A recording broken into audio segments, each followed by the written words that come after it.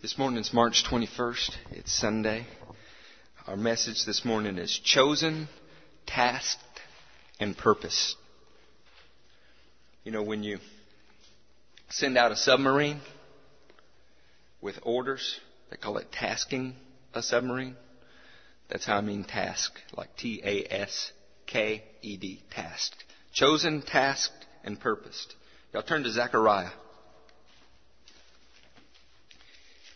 Hit Matthew and hang a left. It will not be long before you find Zechariah.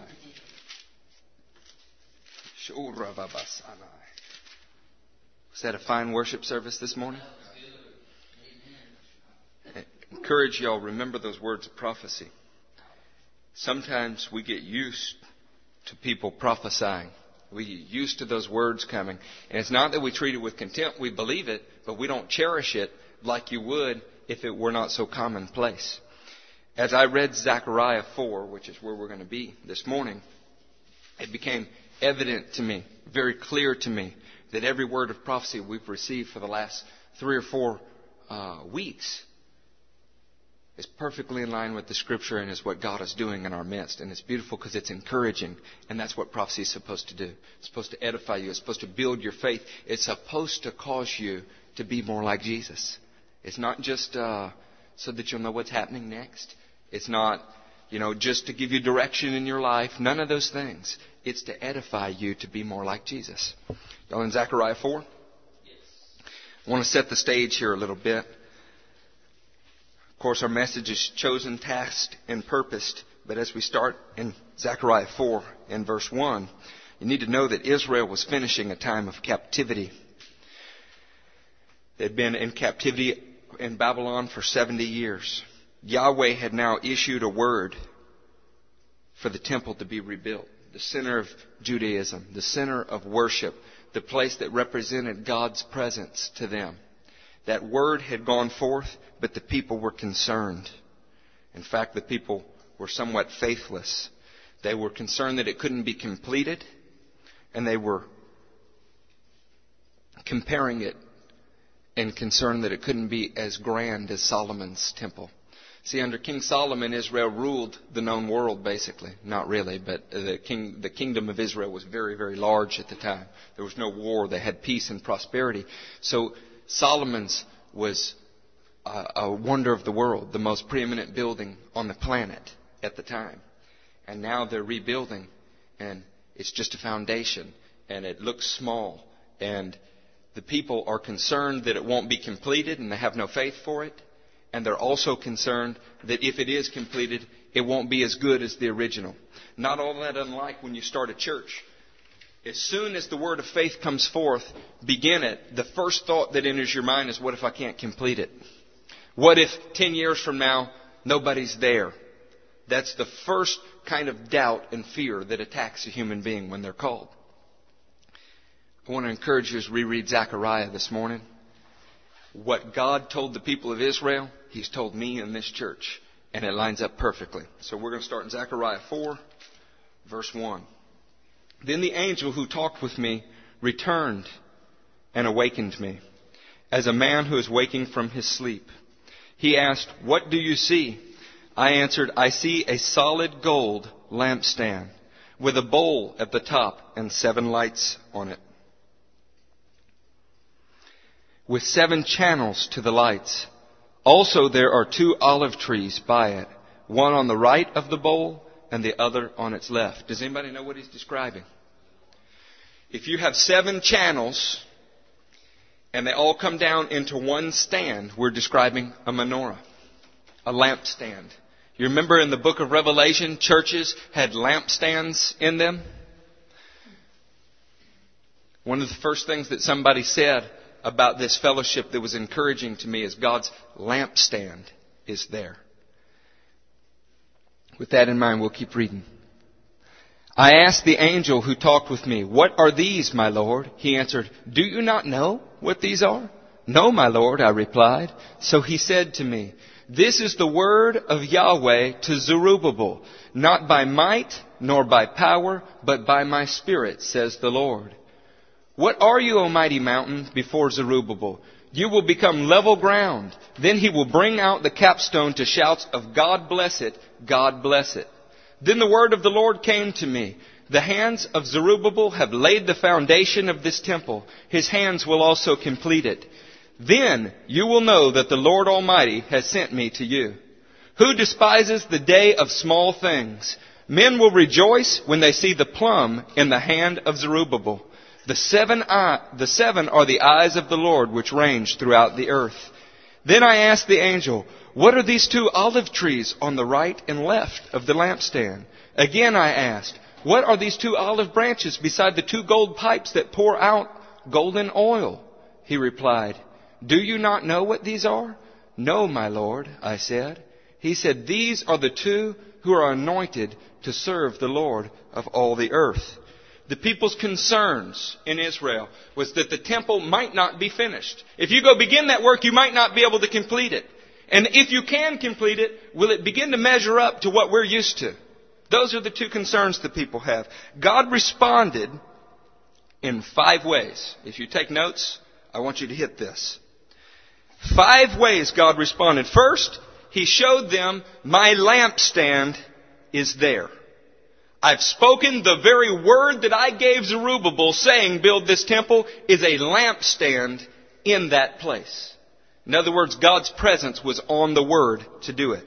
The second one is, it would not be by Zerubbabel's abilities that it would be completed. It's not by might, it's not by strength, but it is by my Spirit, says the Lord. God's lampstand is in this place because He told us to do this. It's not by our might, not by our spirit that it's accomplished, or not by our might or strength, but by God's Spirit that it's accomplished. The third is, get this, He told Zerubbabel, what, O mountain, are you before Zerubbabel? Do you remember the word of prophecy 3 weeks ago that we've all been clinging to? God is crushing the obstacles before us. That's what He told us. He was crushing the obstacles. God encouraged the people first by saying the lampstand was there. Second, by it didn't depend upon a man's might or strength. It was His Spirit. Third, by saying even if there's a mountain in the way, God Himself would crush it. Isn't that the same thing He told us here 3 weeks ago in prophecy? He's crushing it. The fourth was, come on guys, Zerubbabel's already laid the foundation. In other words, we've already begun the work. That ought to be encouragement. Look at what it took to get Israel to a place where they could even begin the work. I brought you out of captivity. You're in a place where you're plodding off the ground. He's fixing to pick up the plumb line to lay the foundation. The work's beginning. That ought to be encouragement. Was that not true here? In addition to God's lampstand being here, in addition to Him telling us it's not by our might or our strength, it's by His Spirit. In addition to Him crushing the obstacles before us, we can look and say, hey, we know He's going to complete it because the work's begun. Look around you. Is there not a foundation here? Of course there is. Of course there is. And then the fifth thing, He said, was that He had anointed 2 for the task. Say, hey man, what are those olive trees? What is all that? Again I asked, what are those olive trees? And how did God respond? He said, these are the 2 who are anointed to serve the Lord of all the earth. In this work, God has put His lampstand. His Spirit resides in this place. We worship this morning. Was God's Spirit here? Absolutely. We are encouraged that it doesn't depend upon my abilities, on Matt's abilities for this work to be completed, because God said it would be by His Spirit. The third thing, any obstacles that we face, like Zerubbabel in the mountain, God told us He would crush before us. The fourth thing is look around us. The work's already begun. It's happening. The fifth thing was, and I've anointed 2 special people for the purpose of building this temple. And before you today, there's 2 men that God has anointed for the purpose of building this temple. We were chosen, we were tasked, and we have a purpose. Each of you have been chosen by God for something. You are tasked by God for something. And you have a purpose. I'm going to relate everything that I preached to you today to my choosing or calling, to my tasking, my assignments, and to God's purpose in my life. Because we're supposed to be examples. I'm supposed to teach by example. I tell you what, the fears that Israel had are the same fears that people have in the church when something starts. Have you ever noticed nobody seems to be excited about a church that starts except the people who are starting it? And every church in the area seems to think it's too close to their church. You know? You hear that kind of stuff all the time. We know we're not supposed to compete, but whenever somebody's called, it seems to bother the called. Whenever somebody's assigned a task, it seems to bother people that have different tasks. Whenever somebody perceives a slightly different purpose on your life, they think, because it's different than the purpose on their life, something must be wrong with you. This morning we're going to look at this in Zechariah that teaches us about Israel, that teaches us how that temple began, Zerubbabel's temple, and relate it to our church. Just to recap, I want to make this very clear. Okay? Life-Changing Ministries has God's menorah and lampstand in it. I don't need that testimony from anybody else. I feel it. You know, I'm not telling you about something I heard. I'm telling you about what I have witnessed and handled in this place. We have God's promise to accomplish it by His Spirit. If He didn't give you that promise, that's okay. You don't have to have faith for it. It may not be your task or assignment, but it is mine. It is Matthew's, and we have faith for it. So, whether or not somebody wants to add to or take away from that message makes no difference to me. It's what God called me to do. Thirdly, we received a prophetic word that God would crush the obstacles before us. So we're not going to be dismayed when we see huge obstacles. God told Zerubbabel that the mountain before him was nothing, and He told me that He would crush the obstacles before us like a man who steps on dirt and it crushes beneath his feet. So far we've seen that happen, which brings us to the fourth point. Our work's already begun. It took miracles to get us here. Some have thought or said, oh, they began that in haste, out of their own strength. I don't care. I know the miracles that it took me to get here. The way that God prepared for years. I've just watched in the last month miracles unfold around the Perot's life to get them here. So I'm encouraged. The work is already begun, and soon the plumb line will be in the hand. In fact, you see it today. Once a foundation's laid, you take the plumb line and you begin to stretch out the corners. You begin to, from the cornerstone that is Jesus, measure out the building. You build according to that example that you see.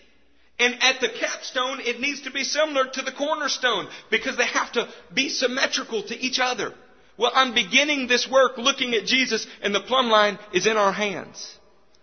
And the fifth point is, I know that He's anointed two special people. Out of everybody on the earth that is called, that is chosen, that is tasked, that is assigned, that have purpose, I know that this church has two with the same calling, the same task, and the same purpose. So I don't care if other people don't share that task, calling, or purpose. It's what God's called us to do. And this is not meant to encourage anybody except the people that are right here. I'm not preaching this for somebody beyond these walls. I'm preaching this for us that are within these walls. This message didn't go out to America. This message didn't go out to Africa. It didn't go out to Ethiopia. This message was for the people of Israel because it concerned their temple. Well, this message concerns this church. So you get out of your mind that I'm talking about anybody else this morning. We're talking about us. You know what? Churches ought not measure themselves against other churches. They are to measure themselves by these same criteria. Did God give me a word?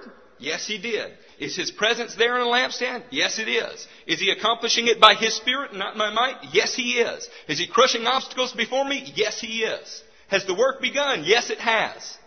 Has He anointed people for the task? And two's the number of covenant. We've entered into a covenant. We're going to complete this task, come hell, high water, or death. Nothing will separate us from it. Not anything. I don't need to elaborate on anything else. Now that passage in Zechariah 4 says, these seven are the eyes of the Lord ranging throughout the earth. You said, what on earth was He talking about? Well, I didn't read chapter 3. He spoke about 7 stones with inscriptions on them, and God was removing the sin. God has eyes that are ranging the earth. Turn to 2 Chronicles 16 and we'll look at what that might be. I mean, what is the Father looking for? If He has eyes on His heavenly creatures, what is He looking for? Why would God have eyes that range the earth? That's 2 Chronicles 16. Verse 9.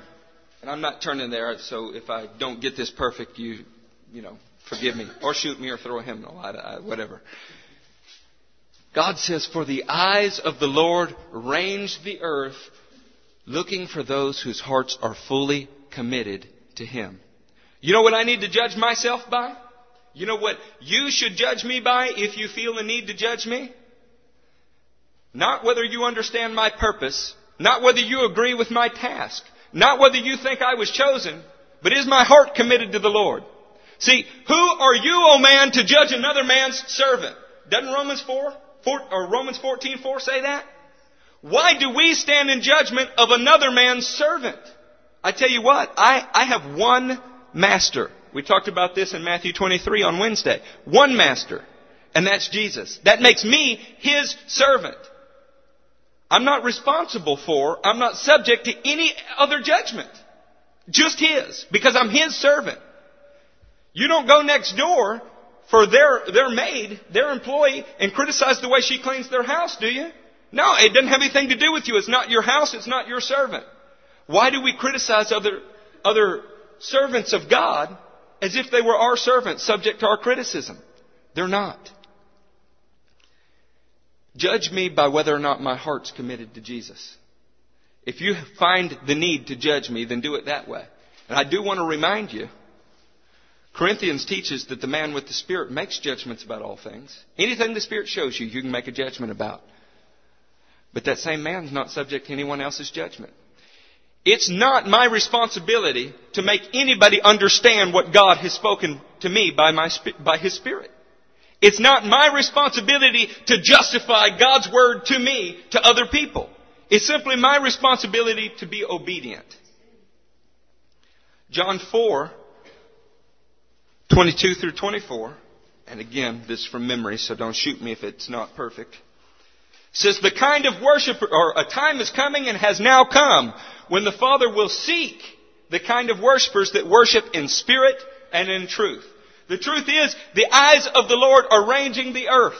They're looking for something.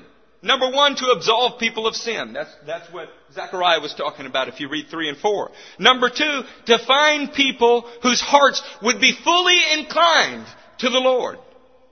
And the third is, if their hearts are fully inclined to the Lord, that they would worship Him in spirit and in truth. Now, when we think of worship, we think of what we just did in here a little while ago. Romans teaches us, Romans 12, that that's not worship.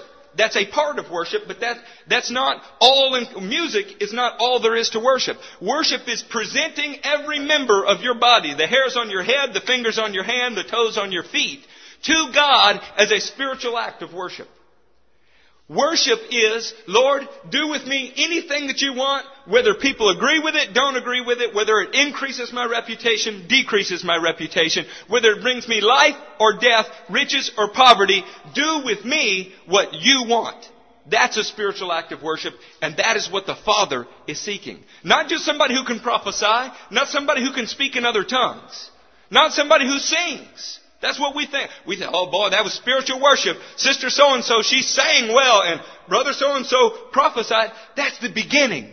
The spiritual act of worship is when you are 100% fully committed, and in every area of your body, you're submitted to the Lord.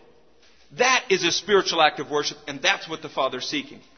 Well, if He seeks that, He must then choose people that are that way. Would you not say that's correct? If the Lord's looking for people like that, then certainly when He finds them, He must do something with them. That brings us to Acts 9. I'm going to turn with you this time.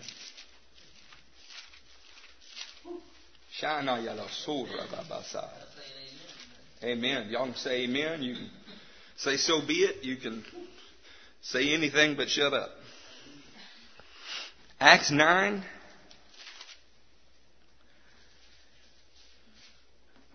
Tell me about Saul. Saul Paulus of Tarsus. Was his heart fully committed to God before he was a Christian? Why on earth would you say that? Why on earth would you say Saul's heart was committed to God when he's out murdering people? Because the words of Jesus to His apostles were, there is a time coming when they will drag you before the synagogues, and people who kill you will think they are doing a service to God. Paul thought he was doing a service to God by persecuting the church of God. And as soon as he found out that it was Jesus he was persecuting and that was not God's will, did his life change? Well, don't stone me if you think I'm doing something wrong. Perhaps God will look at me, change my direction. See, because my heart is fully committed to Him. You can't change it. I won't allow you to. Only God could do that. No man could change Saul's mind. He was working zealously, more zealously than all of his peers. Jesus Himself changed Saul's mind. And listen to what He says to him. In Acts 9, verse 5, Saul speaks up and says, "Who are you, Lord?" Saul asked. "I am Jesus, whom you are persecuting," he replied. "Now get up and go into the city, and you will be told what you must do." I wrote 9:5, and that is not right. Go to 9:15. But the Lord said, this is God speaking to Ananias about going to see Saul. I apologize for getting that wrong. But the Lord said to Ananias, "Go, this man is my chosen instrument to carry my name before the Gentiles and their kings and before the people of Israel. I will show him how much he must suffer for my name." My point here is his heart was fully committed. God was looking for somebody like that. He did not yet know how to worship in spirit and truth. He was worshiping in spirit. With all of his spirit, he's trying to follow God. But he didn't have the truth. So Jesus Himself brought him that truth. From there, He speaks to Ananias and says, "Ananias, I want you to go talk to him." And I said, "Oh, no, I'm not. He's a bad guy." Whether Ananias approved or disapproved was totally beside the point. Why? Because God said, "This man is my chosen instrument." Just like Zerubbabel and Joshua were God's chosen instruments in that rebuilding of the temple, the olive branches on the left and the right of the menorah, Paul was a chosen instrument by God. And you guys are chosen instruments by God. You may not have your task yet. You may not fully understand the purpose yet. But you have been chosen by God. That's why you're here this morning. Your job is to find out what your tasks are and what the purpose for those tasks is. Was it only Paul who was a chosen instrument in the Bible? Because sometimes we want to make him a special case. He's different, Incidentally, what was he chosen for? What does it say? "Go, this man is my chosen instrument to carry my name." Everything else falls into the task realm. He's chosen to carry the name. How that happens are the task. I'm just helping you understand where we're going with this. Your calling is why God chose you. Your choosing is, in general, what you are called to do. The tasks are how you do it. The specific assignments. The purpose is what God hopes to get out of you by calling you and giving you these tasks and assignments. In general, Paul was called to carry the name. You know what we call that? Apostles. Somebody who is appointed as a herald. Apostle means sent. It is somebody who is sent forth by Jesus Himself. That's all I have to say about that. In Genesis 18, we see somebody else who's called. And maybe not for what you think. See, one of the problems is, when we think of a calling, we think of the task. Called to preach in Mississippi, called to preach in Brazil, called to heal the sick at Brazoria County.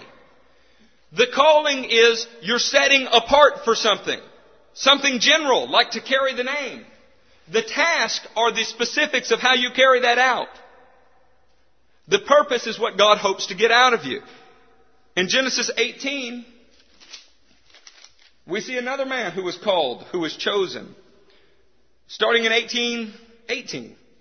"Abraham will surely become a great and powerful nation, and all nations on earth will be blessed through him. For I have chosen him." Why? "So that he will direct his children and his household after him to keep the way of the Lord." What was Abraham called to do? He was called to direct his children and his household after him. Why? Well, all the tasks that then involved were all the other things that Abraham did in his life. What was the purpose? The end result? Well, God would have a holy nation from him. That was the purpose. Everything in his life was building up to that. Paul was chosen to carry the name. Abraham was chosen to direct his children. Children and household. In Exodus 31, please turn there. We see a different kind of choosing.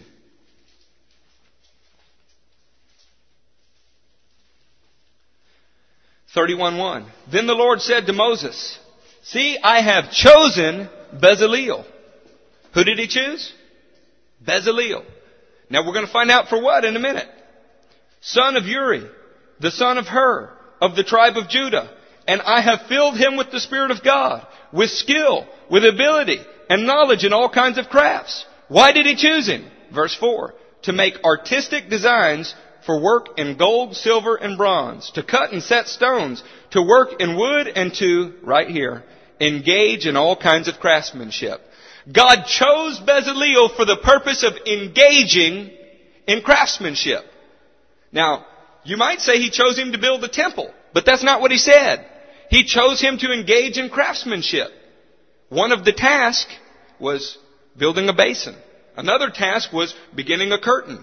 Another task was whatever tasks were involved in that. His calling in general was to engage in all kinds of craftsmanship. Don't think of your calling as the end result. Your calling is when God begins to show you that you're chosen for a purpose. It might be to excite people about God. It might be to teach all people everywhere. It might be to lay the true foundations of the faith. It might be as a herald from one place to another. It might be all kind of things. But you were chosen for a specific task. Abraham was just chosen to direct his household. Now, if you just had to place a carnal bet, what would you think would be greater? Being a craftsman? Being a herald? An apostle? Or directing your own household? You know, most of us would say, well, God appointed apostles first. The very faith that we have is called the faith of Abraham. If he had not directed his household in the ways of following the Lord, there would be no apostles. See, sometimes the parts of the body, the callings in the body that seem less honorable are really more honorable. Just because somebody's out front is the most visible does not mean it's the most important to God. After all, the Scripture says we're just servants, each assigned his task. We need to be careful that we don't honor men beyond their task. We're not great because of our task. In fact, if you want to become great, you serve the least. Man, if Jesus didn't drive anything else home, he's driven that home in me. You want to be great? Serve the least. Your task does not make you great. Your calling does not make you great. In fact, it's wrong to say somebody's got a great calling, a high calling. You know, the Bible describes a high calling. It says, live lives worthy of your high calling. Everybody has a high calling. You know? Oh, well, his work is preaching and teaching. His work is the distribution of food. So his is more important than his. No, it's really not. Not any more than your lungs are more important than your brain. You try to live without one of the two. I know a lot of people that are living without one of those. Yeah, I was just talking about people with emphysema, I'm sure, right? Incidentally, was Bezaleel anointed to work alone? Maybe we ought to finish reading that. I have filled him with the Spirit. No. Moreover, verse 6. I have appointed Oholiab, son of, Lord only knows, Ahisamach, of the tribe of Dan. Why did he appoint him? Why did he choose him? What does it say? To help him. Also I have given him skill to all the things of the craftsman to make everything I have commanded you. So, was Bezaleel supposed to work alone? No. He was anointed. He was chosen. He was appointed for one purpose, to engage in all kinds of craftsmanship. Moreover, he was given somebody who was anointed, who was chosen, who was appointed to help him in that. So this idea, you can only have two people or one person who's called and everybody else has got to be separated. No, some people are called to the help in the work. You know, that's not a two-headed freak. That's not a monster. That's not something that is abnormal or outside of God's working. He sent them out in pairs of 2. Why do you think He did that? Say, well, somebody has to be the leader. Well, yeah, it's Jesus. So, well, yeah, but somebody has to be the leader in the church. That's true. And you submit to one another out of love. But one's anointed for the work and the other's anointed to help in the work. But he's still anointed for the work.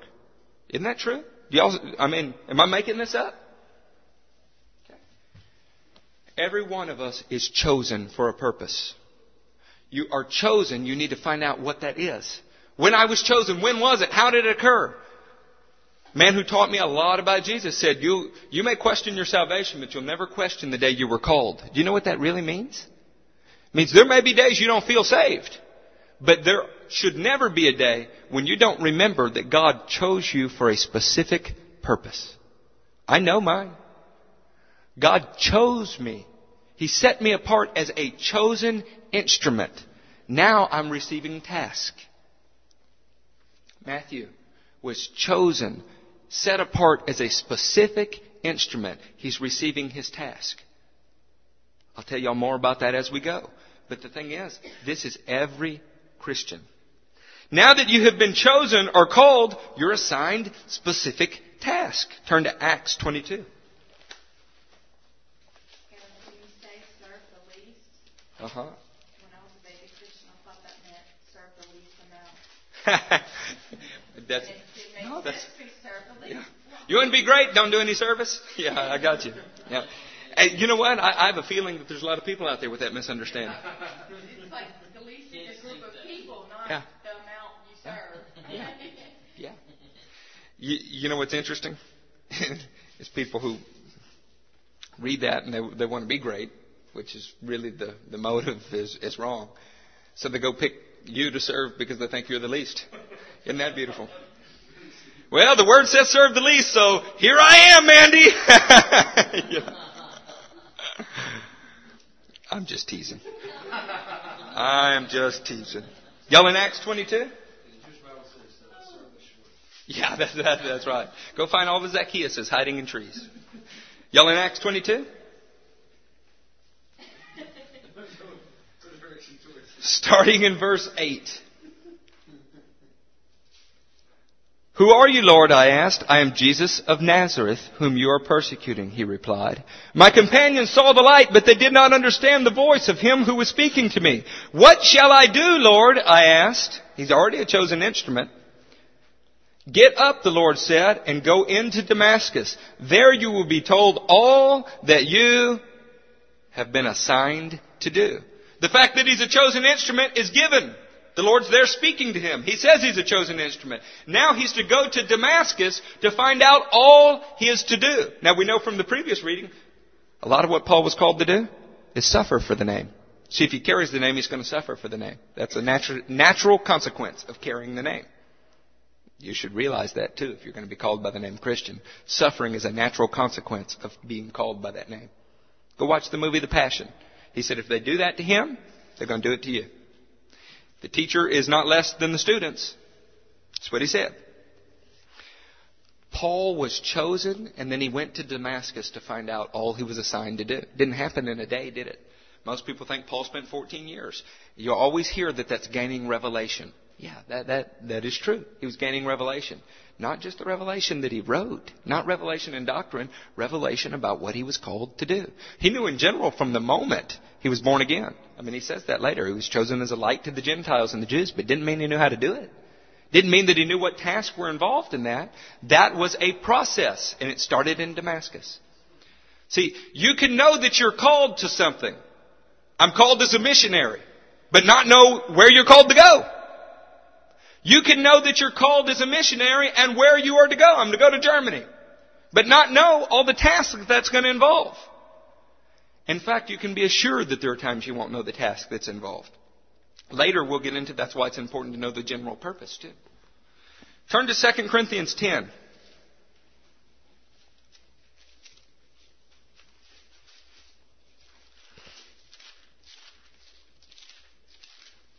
Y'all still love me?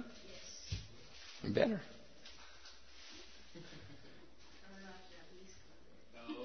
2 Corinthians 10:12. We do not dare to classify or compare ourselves with some who commend themselves. When they measure themselves by themselves and compare themselves with themselves, they are not wise. We, however, will not boast beyond proper limits, but will confine our boasting to the field God has assigned to us, a field that reaches even to you. Paul was assigned a task. One of those tasks was apostleship in a Corinthian church. So he didn't boast beyond that. In fact, there were other people, because Paul didn't exert authority as a father to a child. Because he didn't exert authority as a great teacher and a little student. Because he didn't take some kind of unnatural authority. Something beyond what Jesus had given him. He only took authority to build up, not tear down. Other people who were carnal, he called them super apostles. They commended themselves by themselves. They measured themselves by themselves. Came in and did what Paul would not do. He says, I can't believe you're going to put up with me like this, but after all, you put up with these people who push themselves in your face. He was assigned to a specific field. You're assigned tasks, you're assigned fields to work in.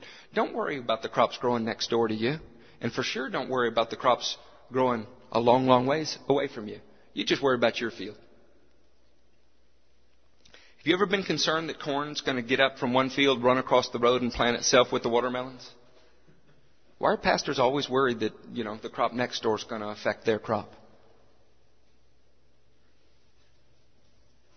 Even if you think somebody's sowing bad seed in your field, what do? You let it grow, and then when it becomes evident by the fruit, you let God weed it out and burn it up. It's so hard not to defend yourself. It is so hard to stand by and watch somebody sow bad seed. You want to run right out there, slap them, knock the seed out of their hand, kick it off into the dirt. All for the protection of the kingdom, right? God doesn't need your protection. Read Numbers 12. Look how Moses handled it. That's how the kingdom people are supposed to handle it. I want you to turn to 1 Corinthians 3. Sometimes the thesis of a paper is stated in the first paragraph, right? They tell you right up front, we're going to prove this by these 3 points. That's the most simple way to do it. Other times, it's hidden in the middle of a book, right? If there's a thesis to this message, it's this verse. It's 1 Corinthians chapter 3. I'm repeating that because I can't seem to find it in my Bible. Verse 1. Brothers, I could not address you as spiritual, but as worldly, mere infants in Christ. I gave you milk, not solid food, for you were not yet ready for it. Indeed, you are still not ready. You are still worldly. For since there is jealousy and quarreling among you, are you not worldly? Are you not acting like mere men? He didn't say they were mere men. Mere men are people without the Spirit. He said they're acting like mere men. For when one says, I follow Apollos, Paul, and another says, I follow Apollos, are you not mere men? What after all is Apollos? By the way, what is Apollos? What is Paul? What does he say? Only servants through whom you came to believe, as the Lord has assigned each his task. Guys, we need to stop pastor worship. We need to stop lifting people up beyond where they go. When you go to your church, you treat your church, and I was taught this in a very good church. When you go to a church, you treat it like your high school. And anybody that goes to any other high school is a rival. And you'll fight to support yours, as if everybody's a threat to it. If God put His lampstand in your church, nobody's a threat to it. Doesn't matter how close the crops grow. Doesn't matter who throws what kind of seed in it. Nobody can threaten it, because the Lord told Zerubbabel, what, Zerubbabel, is that mountain before you? And He told us He would crush any obstacles that were before us. Everybody should take warning, though. Don't become an obstacle. Not before me, not before any other man of God. When you stand between the chosen instrument and the assigned task, you find yourself in contention with God. So I'm going to be very careful how much I criticize anybody around me.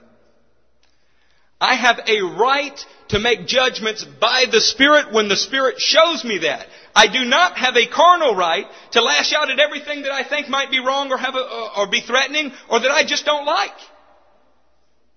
And I tell you what, there's a lot out there I don't like. An awful lot. And I have a hard time confining my speech and my thoughts and my actions to just what Jesus shows me. He did a great job of it. He did only that which He heard and saw the Father do. I do a miserable job of it. But I'm getting better. And I'm going to keep getting better. And you should too. And above all, you should expect that of each other. And set the example for your brothers. Because the Bible says you are all brothers. Get this attitude in your heart. What after all is Billy Graham? What after all is Charles Finney? What after all is the Apostle Paul? What after all is Jimmy Swaggart or Pat Robertson's? Only servants. Jesus in Matthew 23 says, you're brothers.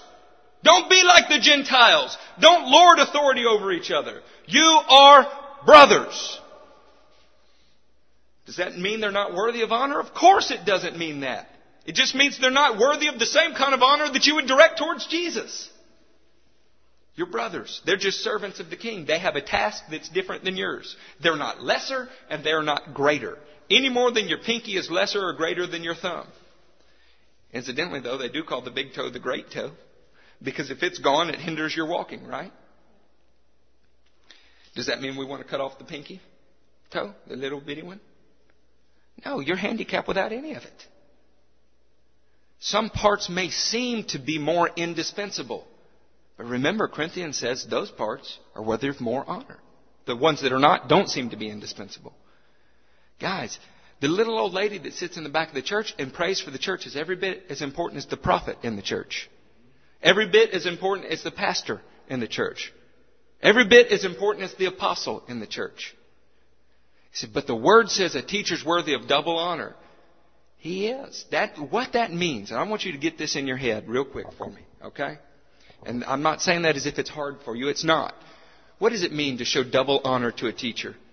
It means that when he teaches doctrine and you are running it through the filter of the Word in your mind and you're weighing it because you have a responsibility from God to hear from God yourself, you give Him credit more than you would just any old regular person off the street. You think, if I don't understand what He's saying, I might need to dwell on it for a while before I just cast it out. That's what that means. The same way that if you know somebody to be an apostle in your life, doesn't make them a dictator in your life, but what it does mean is when they say, hey, I really think you ought to consider this again, you consider it again. I've got one master, and that's Jesus. You have one master, and that's Jesus. But we're all servants with different tasks, and one of my tasks might be helping you with yours. See, I bet you thought when I was talking about Bezaleel and Oliab, I bet you thought that Bezaleel was the leader and Oliab was the little guy, right? The guys that are called great in the body are the ones that are serving the others. So is it the greater task to be assigned or to help those that are assigned? I don't know. You figure that out. But if you want to be great in the church, you serve the least. What's a pastor's job? He's to serve. So if he's great, it's because he's serving, not because he's a pastor. Or wears that title or whatever. I want to finish that real quick. So neither, this verse 7, verse 6. Now let's go ahead and go back to verse 5. And what after all is Apollos and what is Paul? Only servants through whom you came to believe, as the Lord has assigned to each his task. I planted the seed. Apollos watered it. But God made it grow. Who made it grow? God. So if somebody plants a seed in your life, in this setting right now, I'm staring at Eric Hill. Somebody planted a seed in his life. Andrew Russell at work. Somebody else watered it. I had a part in that watering. Just a small part. Somebody else watered it a whole lot. That's Buzz Tremaine. Did anybody make it grow? Only God. The rest of us were just servants. So I don't have ownership of his life. Buzz Tremaine doesn't, and Andrew Russell doesn't. Does that make Andrew a father to him? Because he was there when he came into the kingdom? No. Not just servants through whom he came to believe. That's it. What would make somebody a father to him? When they show the kind of love that a father does to a child. Now, does that mean that they dictate like a child? No. Those terms are terms that express a kind of love, not a kind of authority. Anyway, I have trouble saying this stuff sometimes, but I'm believing that Jesus is helping me with it here. The man who plants and the man who waters have one purpose, and each will be rewarded according to his labor. They may have different tasks, different kinds of labor, but their purpose is the same. Now, if Cassidy plants and Mandy waters, what would be the one purpose that they both have in common, though? To see God watch it grow. And without the planting, God won't get it to grow. Without the watering, God won't get it to grow. So each of them were chosen instruments by God, one to plant, one to water, with the purpose that God would see it grow. See, your chosen instrument could be that you water, could be that you plant. Your specific task might be that you sow seed in that field, or that you water that field. But the purpose that you have in mind all the time is watching something grow. Your purpose is not to run around and make sure that everybody else has got their task right. Your purpose is not to criticize their task, or to criticize what they were chosen for, or voice skepticism about it, or try to rain on it, or any of those things. Your purpose is to see things grow. Do you remember that the apostles came and said, "Oh, hey man, those disciples are baptizing more than we. Should we stop them?" Did Jesus let them stop them? No. He didn't. In fact, Jesus took the attitude, and Paul did too later. You hear it. It does not matter what other people are out there saying, even if they're false apostles. At least the name of Jesus is getting out. You know? Didn't even seem to bother him. Now, it would bother him greatly if it entered his church. See, within these four walls, I'm responsible for making sure that the field, but I'm not responsible for going to check other fields. Yeah, that's right. You called people dogs. I'm not responsible for governing how everybody else is doing their work. And if I'm not responsible for it, I want you to hear this. Joyce Meyer said it, and she's right. If you have no responsibility in the matter, what should you also not have? An opinion in the matter. See, God didn't call me to sell multivitamins, so I don't have an opinion to express to you about multivitamins. God did not call me to sell cars, at least not this year. Several years ago He did. So I don't have an opinion about the kind of car you buy. Not an opinion from God. Paul had opinions that were from God and some that weren't. And he said so when he wrote it. He said, I say this, not the Lord. I'm not expressing the Lord's opinion here. I'm expressing mine. If you don't have responsibility in a matter, then you don't have the authority to express an opinion. And if you do express it, you sure can't enforce it. That's freeing, huh? Because a lot of people have negative opinions of your life. They don't have any responsibility for your life, so they have no authority in your life. You need to let it roll off you like water off a duck. Now that you've been chosen or called, and you've been assigned a task, keep your eyes on the purpose, the outcome Jesus wants. He has a set purpose for your life. Look at Acts 13. Y'all learning anything here today? I tell you what, a preacher will step on your toes every now and then, and I hope things that I say challenge you. I hope when you think about it, you get a little upset with me sometimes. It would be just fine with me if you leave here thinking I am dead wrong, but you owe it to yourselves, and here's the teacher's worthy of double honor. You owe it to God and to me to at least examine the matter. Go find out. If you love me and you feel God anointing you to do so, come back and show me where I'm wrong. Not so we can debate, but because you love me. Most of the time when people have taught me stuff and I thought they were wrong, all my great study produced was the ability to eat crow when I found out they were right. You know how many times Buzz Tremay taught me something that I was sure was wrong, and I went and studied and found out he was right? That's because God had anointed him at that point in my life to be a teacher. You know, that was a task of his as a servant that God was using. I also am chosen as an instrument. Also have my task. They're not subject to anybody's judgment. Doesn't matter what role we've all played in each other's lives. There's a day when my children will leave the direction of my household. What I think will still be important to them. You know, they'll still care whether or not Dad approves, but their lives won't be dependent upon it. My parents threw me out of the house when I became a Christian, but that didn't make my Christianity fail. You know, my walk with God was not dependent upon them. That's when Jesus says, call no man father. That's what he's talking about. Your experience in Jesus does not depend upon any man like you're dependent upon a father to bring you into the world. You know, he said only servants through whom you came to believe. He didn't say servants who caused you to be born again. That's not possible.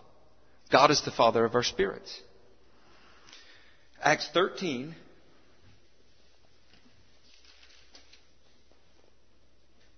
If you're denoting a slight attitude of independence in me, then it's good. I'm not being too subtle.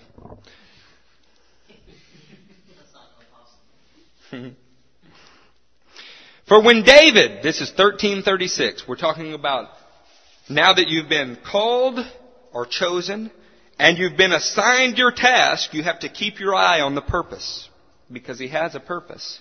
Acts 13 verse 36. When David had served God's purpose in his own generation, he fell asleep and was buried with his fathers, and his body decayed. David had a specific purpose in his generation. And you know what? He did not die until that purpose was completed. There is a purpose, and it doesn't belong to me. It doesn't belong to you. And it certainly doesn't belong to any other man. God has a purpose for your life. He chose you as an instrument. He assigned you tasks because He has a purpose that He wants completed. When David completed when he realized he was chosen, when he was given task, when the last task was done and it achieved the purpose that God put him on the earth for, there's no longer a reason for him to be on the earth. Acts 2, verse 23.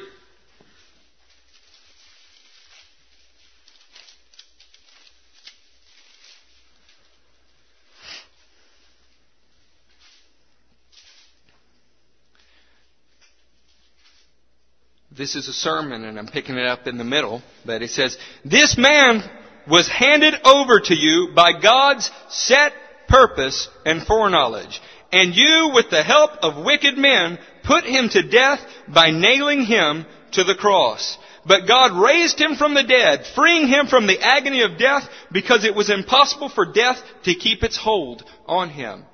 Even Jesus' life had a purpose set by God. And men who were opposing him, who thought they were stopping his task and stopping his purpose, trying to snuff it out, eventually achieved the purpose. Because what they didn't know is they were killing the author of life. And had they known it, they wouldn't have done it. Because when they did it, it gave us freedom from death. The very set purpose that God sent Jesus into the world for. To give us freedom from death. There's a purpose you have in your generation. Nobody standing against it can stop it. It doesn't mean it's good for them, though, when they try. They just can't stop it. Not everybody who has a purpose, not everybody who realizes their purpose, not everybody whose purpose is set before them as they're a chosen instrument and assigned their task, does their purpose. Look at Luke 7. You ever wondered what's the deal with the Pharisees and Sadducees? Why were they so hard-headed? Matthew 23 says they sit in Moses' seat. So they had a position of authority. Were they chosen instruments? Yes. Were they given a task? Yes. It goes all the way back to Exodus 18. When Jethro speaks to... Is that Exodus 18? I think so. I think it's 18. But when Jethro speaks to Moses, and he says, appoint some men. Give them some of your authority. They need to be capable men. They need to hate dishonest gain. And they need to love the Lord. That is where the Pharisees, or the Sanhedrin, really, not all Pharisees, but the Sanhedrin derived its authority. So were they chosen? Yes. Did they have a task? Yes. The problem is they got off purpose. Luke 7, verse 29. All the people, even the tax collectors, when they heard Jesus' words, acknowledged that God's way was right, because they had been baptized by John. But the Pharisees and the experts in the law rejected God's purpose for themselves, because they had not been baptized by John. They had a purpose on their life. They were chosen instruments. They sat in Moses' seat. They were assigned a task. The law told them what they were supposed to do. But even though they had a task, even though they were chosen by God, the authority was designed by God, they rejected God's purpose for their life. We need to keep our eyes on the purpose. It's not enough that you were chosen. That's great. You're supposed to be a herald. It's great that your field extends to that. But you still need to keep in mind God's purpose for your life. In general, what was the purpose of Paul and Apollos? To watch things grow. That's why Paul said, I have authority to build you up, not tear you down. He was supposed to be causing things to grow. The only thing he ever tore down was something that threatened the growth of the people. Speaking of Paul, towards the end, when he was constantly in jail, his goal and purpose was eventually to bring the message to Caesar. His final task was to get the message to Caesar, because the purpose of him being a herald to the Jews and the Gentiles was to get this true faith out everywhere. Paul's purpose in life was not just to see things grow. It was to establish the true faith. And I don't know if we'll read that, but I do have that scripture. I'll give it to you before it's over. The Pharisees rejected their purpose, but man, that's awesome. Be careful how you act, how you respond regarding the chosen and their task. Just because you don't understand, it may just be that you don't understand God's purpose in their lives. Look at Acts 5. We're going to wrap this up here in the next 10 minutes. So y'all please stick with me. I'd rather you shoot me than misquote me. So y'all be careful to get this stuff right. Acts 5, verse 38. Therefore, in this present case, I advise you, leave these men alone. Let them go. For if their purpose or their activity, which is their task, is of human origin, it will fail. But if it is from God, you will not be able to stop these men. You will only find yourselves fighting against God. Just because you don't understand somebody's activities, just because you don't see the purpose in their life, does not give you the right to criticize it. It does not give you the right to stand against it or try to stop it. Just because it doesn't fall within your realm of limited understanding does not give you the right to do those things. In fact, if you do, you very well may find yourself fighting against whose purpose? God's purpose in their life. So I encourage everybody, don't you dare stand between the chosen, their task, and God's purpose. Now, nobody does that on purpose, but you know how it happens? Oh man, did you see that? You know what I think about that? Let me just tell you what I saw and what I think about it. You don't have the right to do it. You know, this is that message God gave me a long time ago about to judge or not judge. The only right you have to give judgment in a matter is when Jesus Himself shows you. You don't have a right to do it out of hurt feelings. You don't have a right to do it because you feel like you've been honored or dishonored or respected or not respected. You only have the right as Jesus Himself shows you and gives you the voice. See, when you blow the shofar, you're supposed to be blowing the authority of the Ram. But if it's your own breath, it means nothing, even if you're holding the shofar in your hands. I'm supposed to be the voice of the King. I'm supposed to be His ambassador. I don't have the right to speak my own words. Do I? Often. Man, I'm trying. And I have to give an account for every idle word. Have you ever wondered what an idle word is? It's the words you didn't get from Jesus that you speak.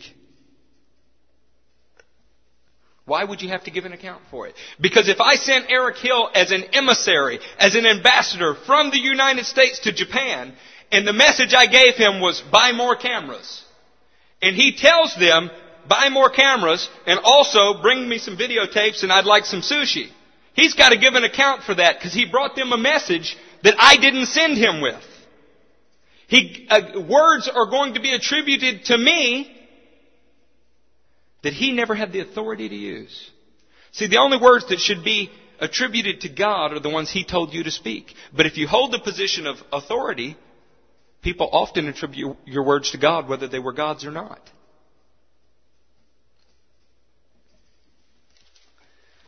Acts 5 teaches us that we better be careful how we criticize people's purpose. And by the way, if people want to stand back and say, I don't really believe that Eric and Matt are called to that, that's okay. I'm just asking them to stay out of my way. If it's of human origin, it'll fail. And they can rejoice over that if it makes somebody happy. But if it's God, they'll find themselves fighting against God. And I want to be clear. Nobody's standing in my way. Nobody tackled me on the way to the pulpit this morning. All right? That's not what I'm getting at. I'm talking about using our lives as an example, and this relates to your life because you are chosen and you are assigned task, and there's a purpose in it. And you know who usually stands in your way? Okay? I'll be real honest. Let's talk about Samson. He was chosen for what? He was an instrument of warfare. What was his task? Destroy the Philistines. What was God's purpose in that? Liberating Israel. Who was the biggest hindrance to Samson in his life? The people he was supposed to be liberating. His friends, his family. They kept tying him up and handing him over to the enemy he was supposed to be setting them free from. Christians do it every day. When the anointed man of God, who happens to have a church next door to you across the street, is out there trying to liberate the Israelites, and your purpose is to see things grow, we get confused and we start killing each other. We don't like a point of doctrine. Maybe they are wrong. So what? It's not your job to judge that. Even if it is wrong, it's not your job to judge that servant because you're not his master. In fact, there's not a man on earth that is your master. Jesus makes it very clear, and you better get that in your spirit. Nobody's your master, not even if you want one. Not even if you want somebody to tell you what to do and how to do it. Nobody has that right. That right belongs to Jesus. And you shouldn't, it's not so much that somebody's trying to exert that authority in your life, it's that we have a natural inclination to want it. To want people to do that for us. It's wrong. It's wrong. Otherwise, we could just return to the law and have people enforce it in our lives. God wants to He wants His purpose in your life to be clear. Turn to Hebrews. I got to wrap this up so it'll fit on a CD. I'm not worried about Eutychus falling out the window. I'm worried about it not being too many megabytes to fit on a CD. It's funny how concerns change through the years, Hebrews 6, starting in verse 13. When God made His promise to Abraham, since there was no one greater for him to swear by, He swore by Himself, saying, I will surely bless you and give you many descendants. And so after waiting patiently, Abraham received what was promised.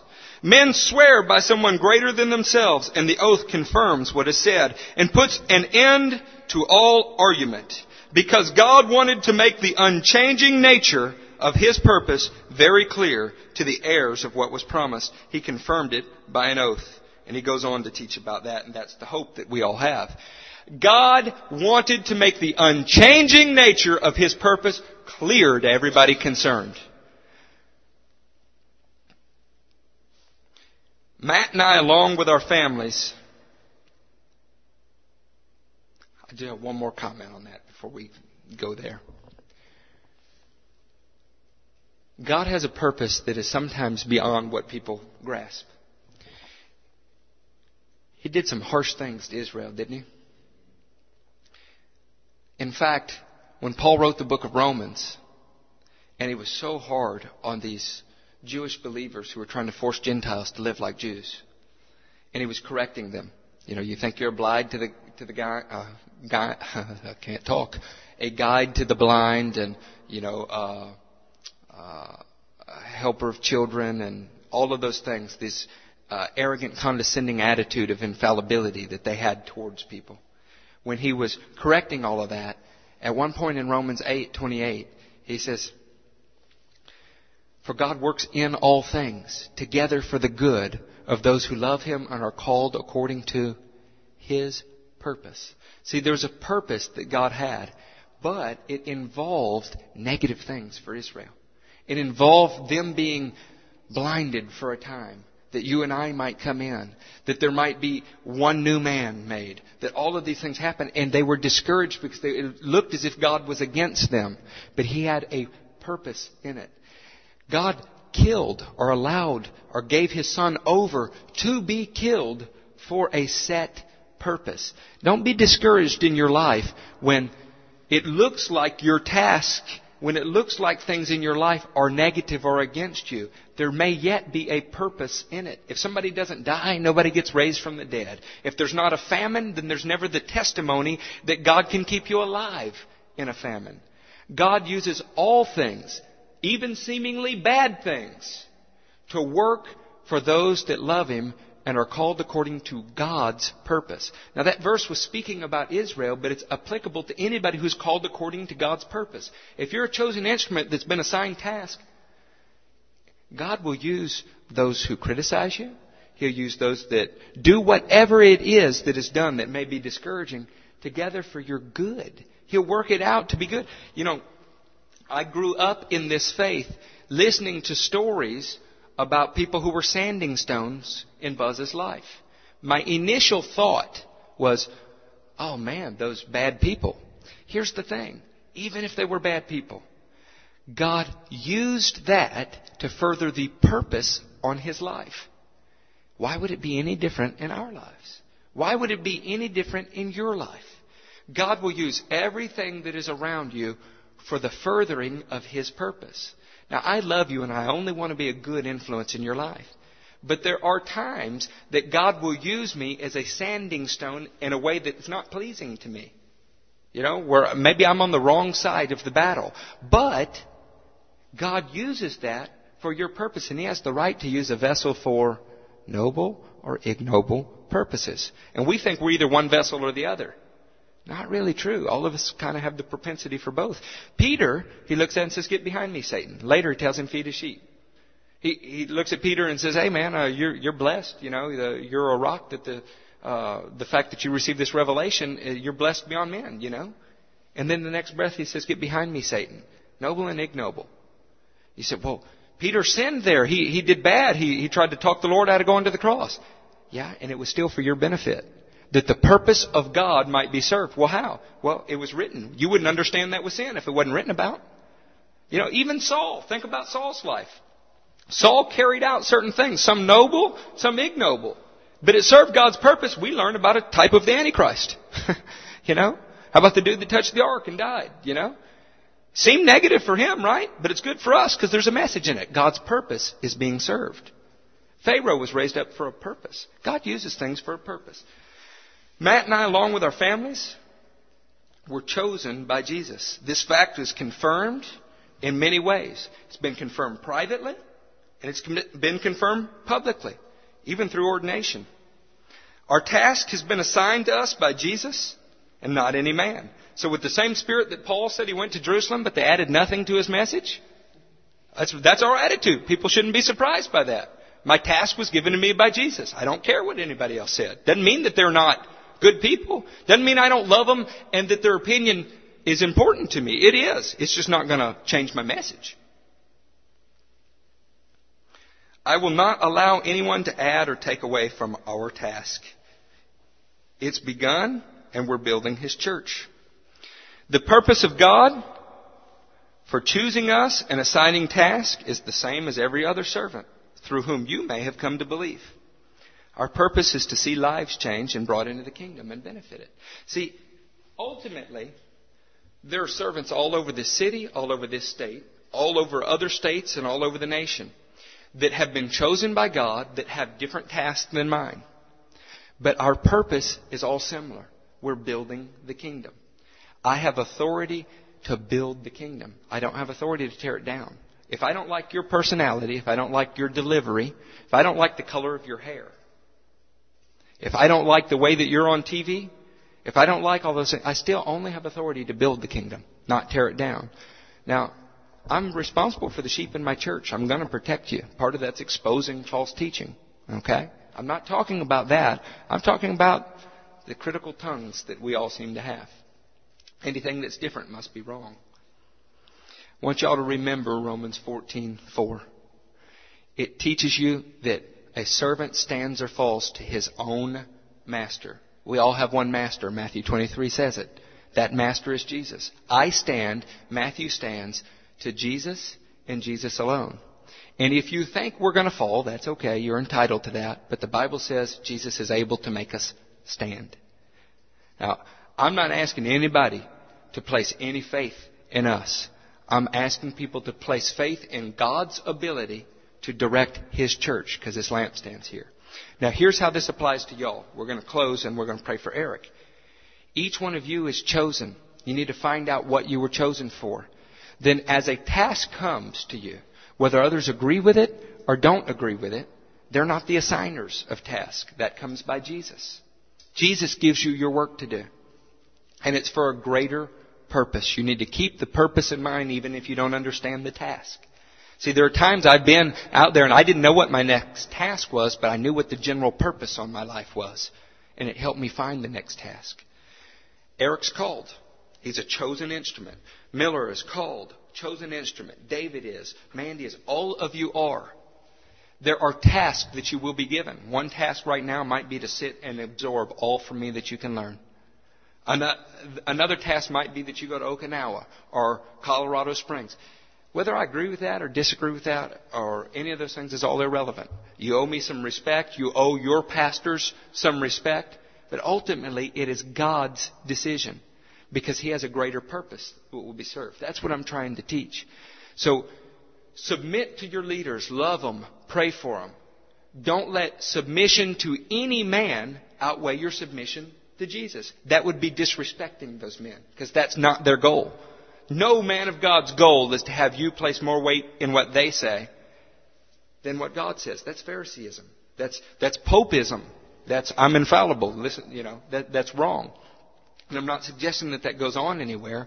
What I'm really encouraging is some independent seeking God for your choosing or calling, for your tasking, and for the purpose in your life, and then allowing others to help you manage it. See, you can get the task and have it 90% right, but maybe it needs to be polished by some other helpers in your life. Say, you're right, you are called to do that, but are you sure now's the time? Are you sure you should do it in that way? See, I was chosen in 1993, no doubt. My tasks were not so clear in 1993. But because I was chosen, I ran right out to perform it. And God appointed some people in my life to help me figure out how to get those tasks right. To give me a firm foundation of what the purpose was so that I could complete the task. And it's my responsibility to do that, no one else's. It's Matt's responsibility to do that, no one else's. We are chosen by God as heralds of His gospel to carry His name. We are tasked by God to build this church. And the purpose is to see lives changed. Find out what you were chosen by God for. Find out what you are tasked to do. And find out what the purpose of those tasks is. And you'll be a happy Christian all the days of your life. Stand up. We're going to close.